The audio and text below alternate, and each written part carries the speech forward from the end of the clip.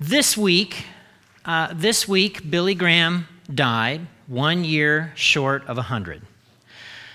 You may not know this about Billy Graham, but he started off at Bob Jones University, the Bob Jones University.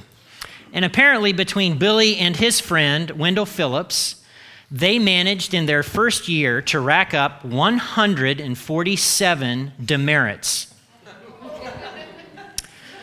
Mr. Graham, you were not respectful in class today. Mr. Phillips, you have not submitted your homework. 147 demerits, one demerit shy of getting kicked out of Bob Jones University.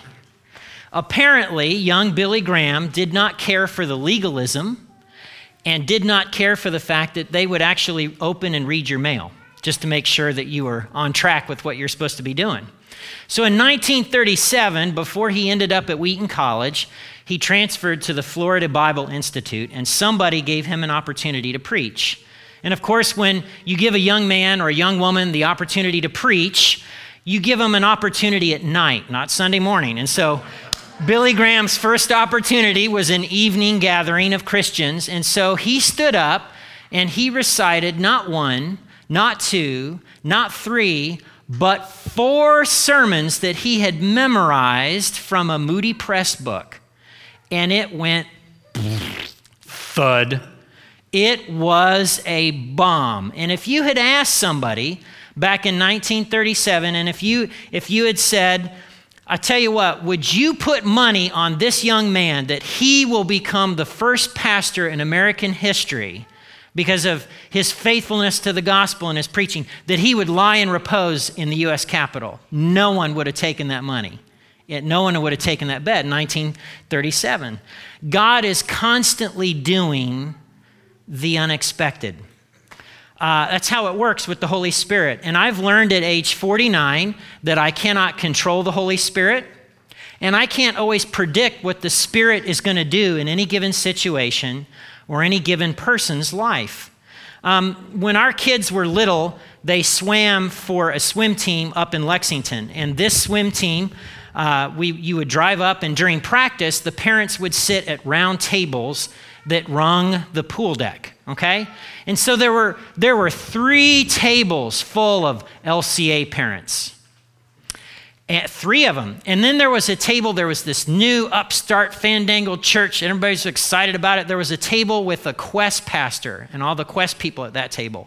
And then there was my table. And at my table was the lesbian couple that nobody wanted to talk to, the drunk grandpa who brought his grandson in his golf cart, crash, and we all would, should we call the cops? Well, it's not really a car, and he made it here, and then everybody's, we'll take Johnny home, and the pastor from Nicholasville. Now, if you had asked me, what table, where is God going to do the most? I wouldn't have put money on my table and you know what?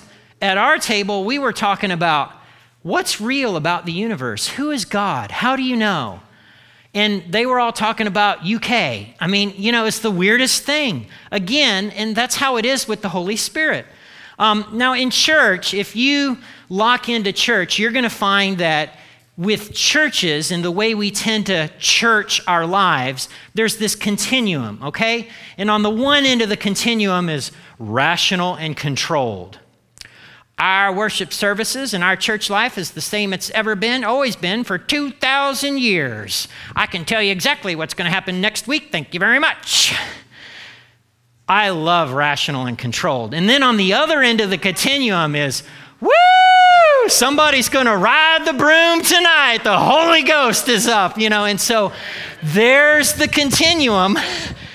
And so now if you're here at Generations because I'm the pastor of this church, you need to know this about yourself. You probably skew toward rational and controlled. And here's what I found, that the Holy Spirit is always about 2 or 3 steps this direction from me.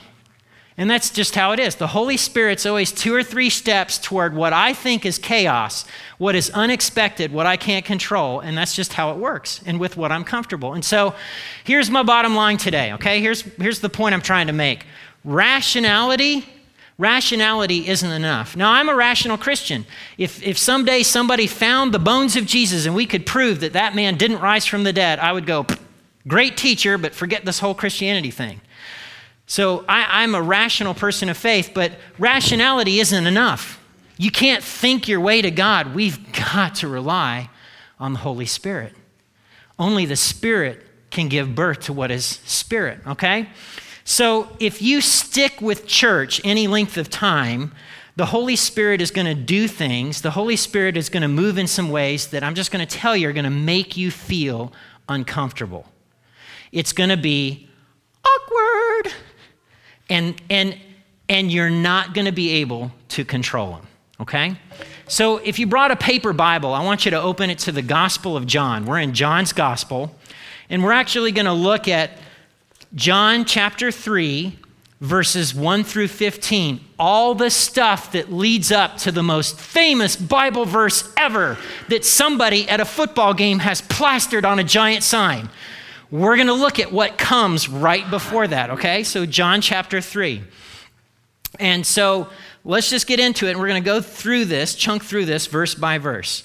John chapter 3, verses 1 and following. There was a man named Nicodemus, a Jewish religious leader who was a Pharisee. After dark, one evening, he came to speak with Jesus. Rabbi, he said, we all know that God has sent you to teach us. Your miraculous signs are evidence that God is with you. Who is this Nicodemus? Who is he? Who is this guy that comes under the cloak of darkness to see Jesus? Well, the text tells us one thing right there. He was a Pharisee. Now, if you know anything about the Pharisees, they subscribe to the traditions of the elders. We tend to think of stuff like that as ideas and doctrine. No, for them, it was all about doing the right things the right way. So they had the right kind of clothing with the talit and all the garb, and they would pray in the prescribed manners, and they would wash their hands the right way. They did all of the right things the right way. And Nicodemus was one of those people. Now, the Pharisees were very popular with the average people because the average people kind of, they were like, well, I try to live right, but it just never seems to work out. And these guys are godly, so they must be really in with God. And so Nicodemus is one of those people. But it also tells us that he was a religious leader. And the words used mean he was part of the ruling party. In other words, he came from an elite family. He was wealthy and connected. And we know what that's like. Whether you like the current president or not, he has a son, Donald Trump Jr. Everybody wants to get an audience with Donald Trump Jr. right now because he's connected, right? That's how that works. And Nicodemus belongs to one of these connected families in Judea. Now, there's some people who say that it's possible that he belonged to this family called the Gurion family. It's a Greek name. They go back to the Hashmonean dynasty. They had 4 different men in the family named Nicodemus. We don't know. The text doesn't tell us if that's that Nicodemus. But if he was, in our day, it would be the equivalent of saying, oh yeah, Bill and Melinda Gates, my parents. Barack and Michelle Obama, my parents. George and Laura Bush, yep, that's my uncle. Really? Yes, really. Okay? That kind of awe factor, all right? So Nicodemus is a rare Jew. He's wealthy, he's powerful, he's connected to all the right people, but he's trying to live a holy life. He's rare. Now, he's a member of what I like to call the God Squad. In every generation, there's a God Squad. And the God Squad are the people who talk for God, cheer for God, and point out all the ways that everybody else is messing up their lives, right? The God Squad is popular in every generation. Every generation has one. And in Jesus' generation, Nicodemus would have been part of this God Squad. And all throughout the Gospel of John, Jesus is rubbing up against the God Squad. They're giving, throwdowns to each other in the things that they say toward one another, all right? So So this is Nicodemus. Now, some people will say that Nicodemus was a sincere inquirer. In other words, he's somebody that showed up because he was really curious. Maybe I don't see that in the text. I think Nicodemus was most likely sent by the God Squad because Jesus was this upstart rabbi. He had just cleansed the temple in John's gospel. Nicodemus is coming in darkness, and in John, light and darkness are big metaphors. So that tells me that in John's mind, Nicodemus is spiritually dark. And so he's coming because they've sent him because he's so well connected. And he's also living all the right ways. If anybody's going to put this young rabbi, Jesus, in his place, it's Nicodemus. Nicodemus will shame Jesus for what he's done. So we have this interchange that plays out in John's gospel. Let's pick it up verses 3 and following. Jesus replied, "Oh, I tell you the truth. Unless you're born again, you cannot see the kingdom of God." "What do you mean?" exclaimed Nicodemus. "How can an old man get back into his mother's womb and be born again?" Jesus replied, "I assure you, no one can enter the kingdom of God without being born of water and the Spirit. Humans can reproduce only human life, but the Holy Spirit gives birth to spiritual life. So don't be surprised when I say you must be born again. The wind blows wherever it wants. Just as you can hear the wind, but you can't tell where it comes from or where it's going, so you can't explain how people are born of the Spirit." You must be born again. And then Nicodemus is like, well, can people really change? And so we get into this. New birth is not a facelift. New birth is not a set of New Year's resolutions. I am going to be a more kind person in 2019. It's not that. New birth is not something you do. Only the Spirit can bring about new birth. I'm not sure what Jesus means by water and Spirit, but I know that he had a cousin named John the Baptist who was baptizing in the Jordan River, a baptism of repentance. And his cousin, John the Baptist, said, "Oh, I'm baptizing with water, but someone is coming after me who will baptize with what? Spirit." So this is in this chapter from John. Jesus is challenging Nicodemus' thinking because Nicodemus shows up confident in, I'm from the right family. Are you from the right family? I'm a child of Abraham, a true heir to this legacy within God's people. Are you, Jesus? And Jesus is basically saying in what he's talking about this new birth, oh, Nicodemus, God's Spirit is on the move. God's kingdom is open to anybody. No human family, no tribe, no organization, no system can keep up with it because the Spirit, God's Spirit, is like the wind. Oh, you can hear it, but you can't analyze it. You can't control it. The wind goes wherever it wants. No one can control the Holy Spirit. Not you, Nicodemus, not any of us here, not me. No one can control the Spirit. Well, it keeps on, verse 9 and following. "How are these things possible?" Nicodemus asked. Jesus replied, "You're a respected Jewish teacher, and yet you don't understand these things? I assure you, we tell you what we know and have seen, and yet you won't believe our testimony. But if you don't believe me when I tell you about earthly things, how can you possibly believe me if I tell you about heavenly things? No one has ever gone to heaven and returned, but the Son of Man has come down from heaven. And as Moses lifted up the bronze snake on a pole in the wilderness, so the Son of Man must be lifted up. So everyone who believes in him will have eternal life." Jesus, I think, knows that Nicodemus has been playing games with Scripture. Nicodemus is standing in judgment of what Scripture says and means instead of allowing Scripture to read him. And Nicodemus comes at night. And so in the very next chapter, Jesus encounters another person, a Samaritan woman at the well. And in the interchange with her, she allows Jesus to read her life. And so here you have Nicodemus, who's got all the right training. He's from the right family. He believes all the right things. He does all the right things. And he's Captain Clueless when it comes to Jesus. You have a Samaritan woman at the well who's not even trying to live her life right. And yet she's like, "You're a prophet." And then she keeps taking steps closer and closer to Jesus. What a contrast between these two people. Again, not what you would expect, right? The religious guy should have it all figured out. The woman who's living, wild living, she should be clearly on the outs and not figure out anything. So Jesus makes this reference to Numbers chapter 21, Moses and the serpent, the bronze snake on the pole. If you've never read that chapter of the Bible, go home this afternoon and read Numbers 21, right?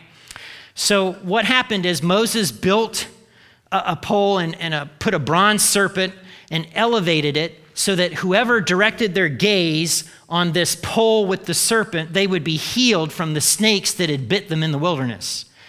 And Jesus is saying, right, this is what we say in a series of unfortunate events, dramatic foreshadowing, right? We know someone else who's going to be lifted up, and when you gaze upon him, you're healed. Who is that person? Jesus, right? So Jesus is making this connection for Nicodemus, just as the bronze serpent was lifted up and everybody who gazed, so the Son of Man will be lifted up on a pole, and everyone who gazes, right, will be healed.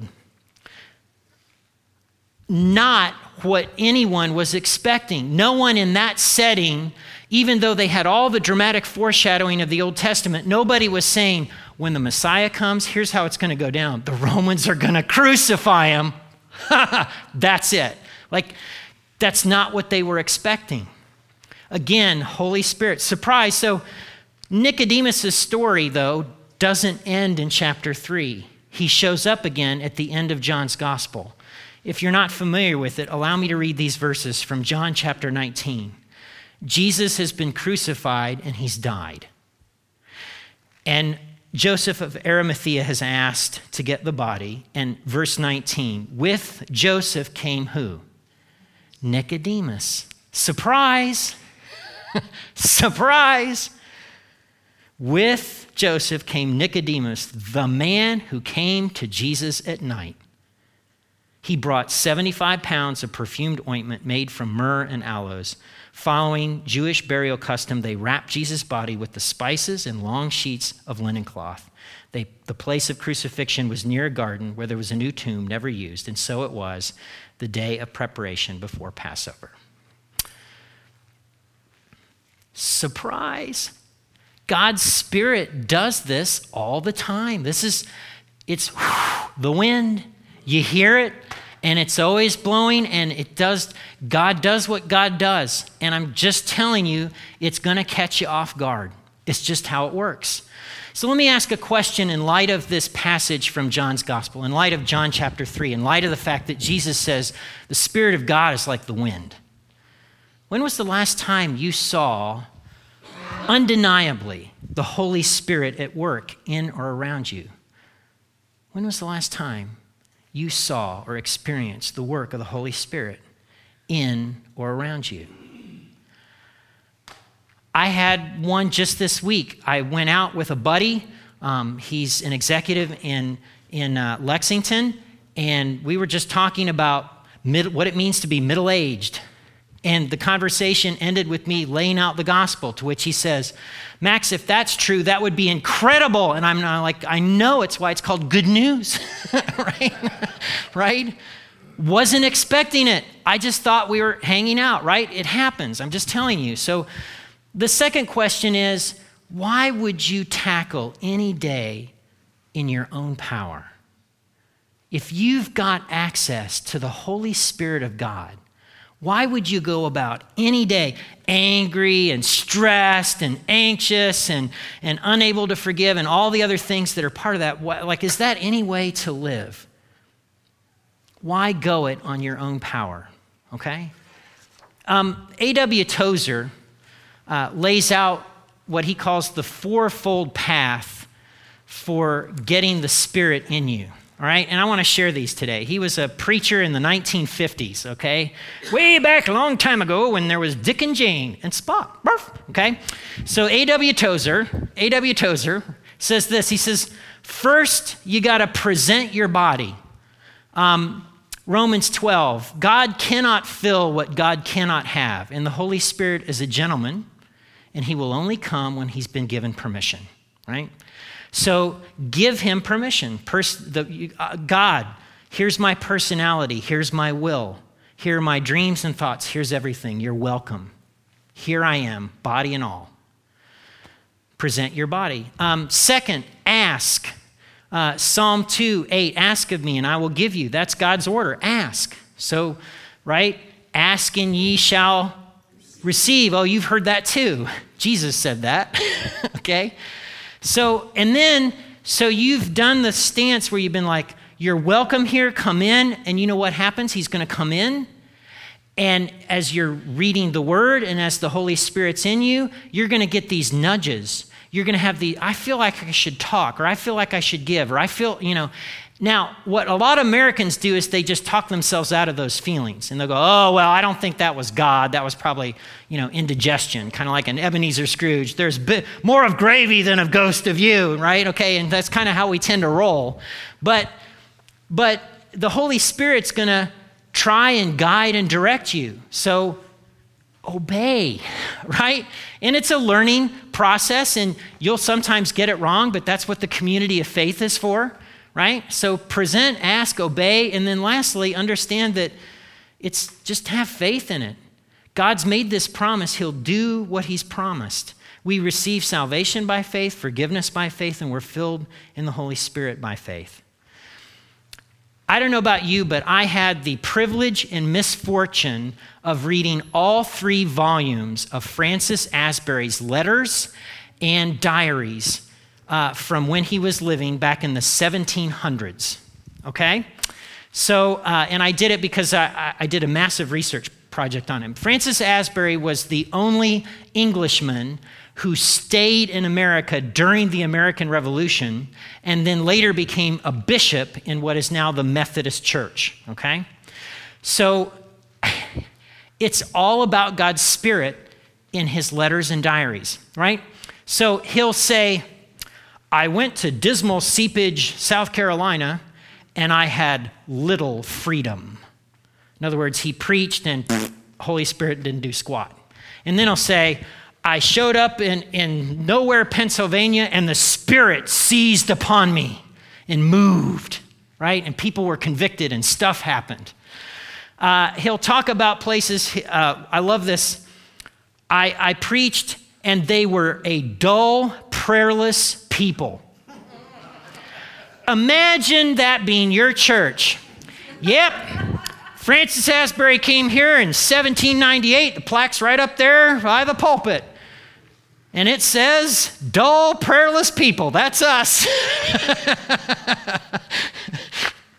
And then he'll say the people were attuned to the word.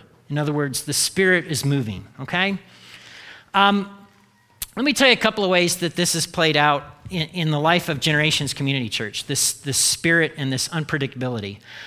When we launched Generations, one of my mentors at the time was a man named Charles, and Charles told me 2 things that I absolutely hated back in 2003. He said, Max, first of all, based on your personality, Generations isn't going to be a explode big, thing right out of the, that's not you. The really great stuff in your ministry is going to happen after you've been there 20 years. Thanks, Charles. Love you back. Okay. And then the second thing he said was, now I'm just going to tell you that who finishes with you and who stays and committed to Jesus and who kind of drifts away, like you're going to be surprised. It's not going to be who you think. You're going to bet on the wrong horses, in other words. And I was like, oh, Charles, I know the people that are with me in starting this church. Like, you are wrong, old man. Well, 14 years later, dadgummit, that turkey was right. It was right. I was a poor horse better. And the other thing, this is played out in our church life, is when we launched, we only did kid stuff. We didn't even have a worship service. And a lot of churches today, they don't even do kid stuff. In fact, you can go 10, 15 miles north and find a $1.5 million kid stuff theater that sits empty most of the time. God is always doing new and different things. And one of the things we said when we started Generations is that we would never have any sacred cows. So let me ask a question. How many of you on a regular basis on iTunes or through your podcasts are listening to 3-hour sermons that are read word for word from a manuscript? Anyone? Anyone? Can I just tell you, it was huge 200 years ago. Like, even members of the Supreme Court would just on a Sunday afternoon read these sermons. It was a thing, and yet it's not a thing anymore. God's always doing something new and unexpected and different. Our job is to be led by the Spirit and to be filled with the Spirit. And at times, I'm telling you, it's going to make you feel uncomfortable. It's going to be awkward, okay? Because it's not going to be what we expect, and it's not going to be something that's always rational. But God always does something better than what we could plan.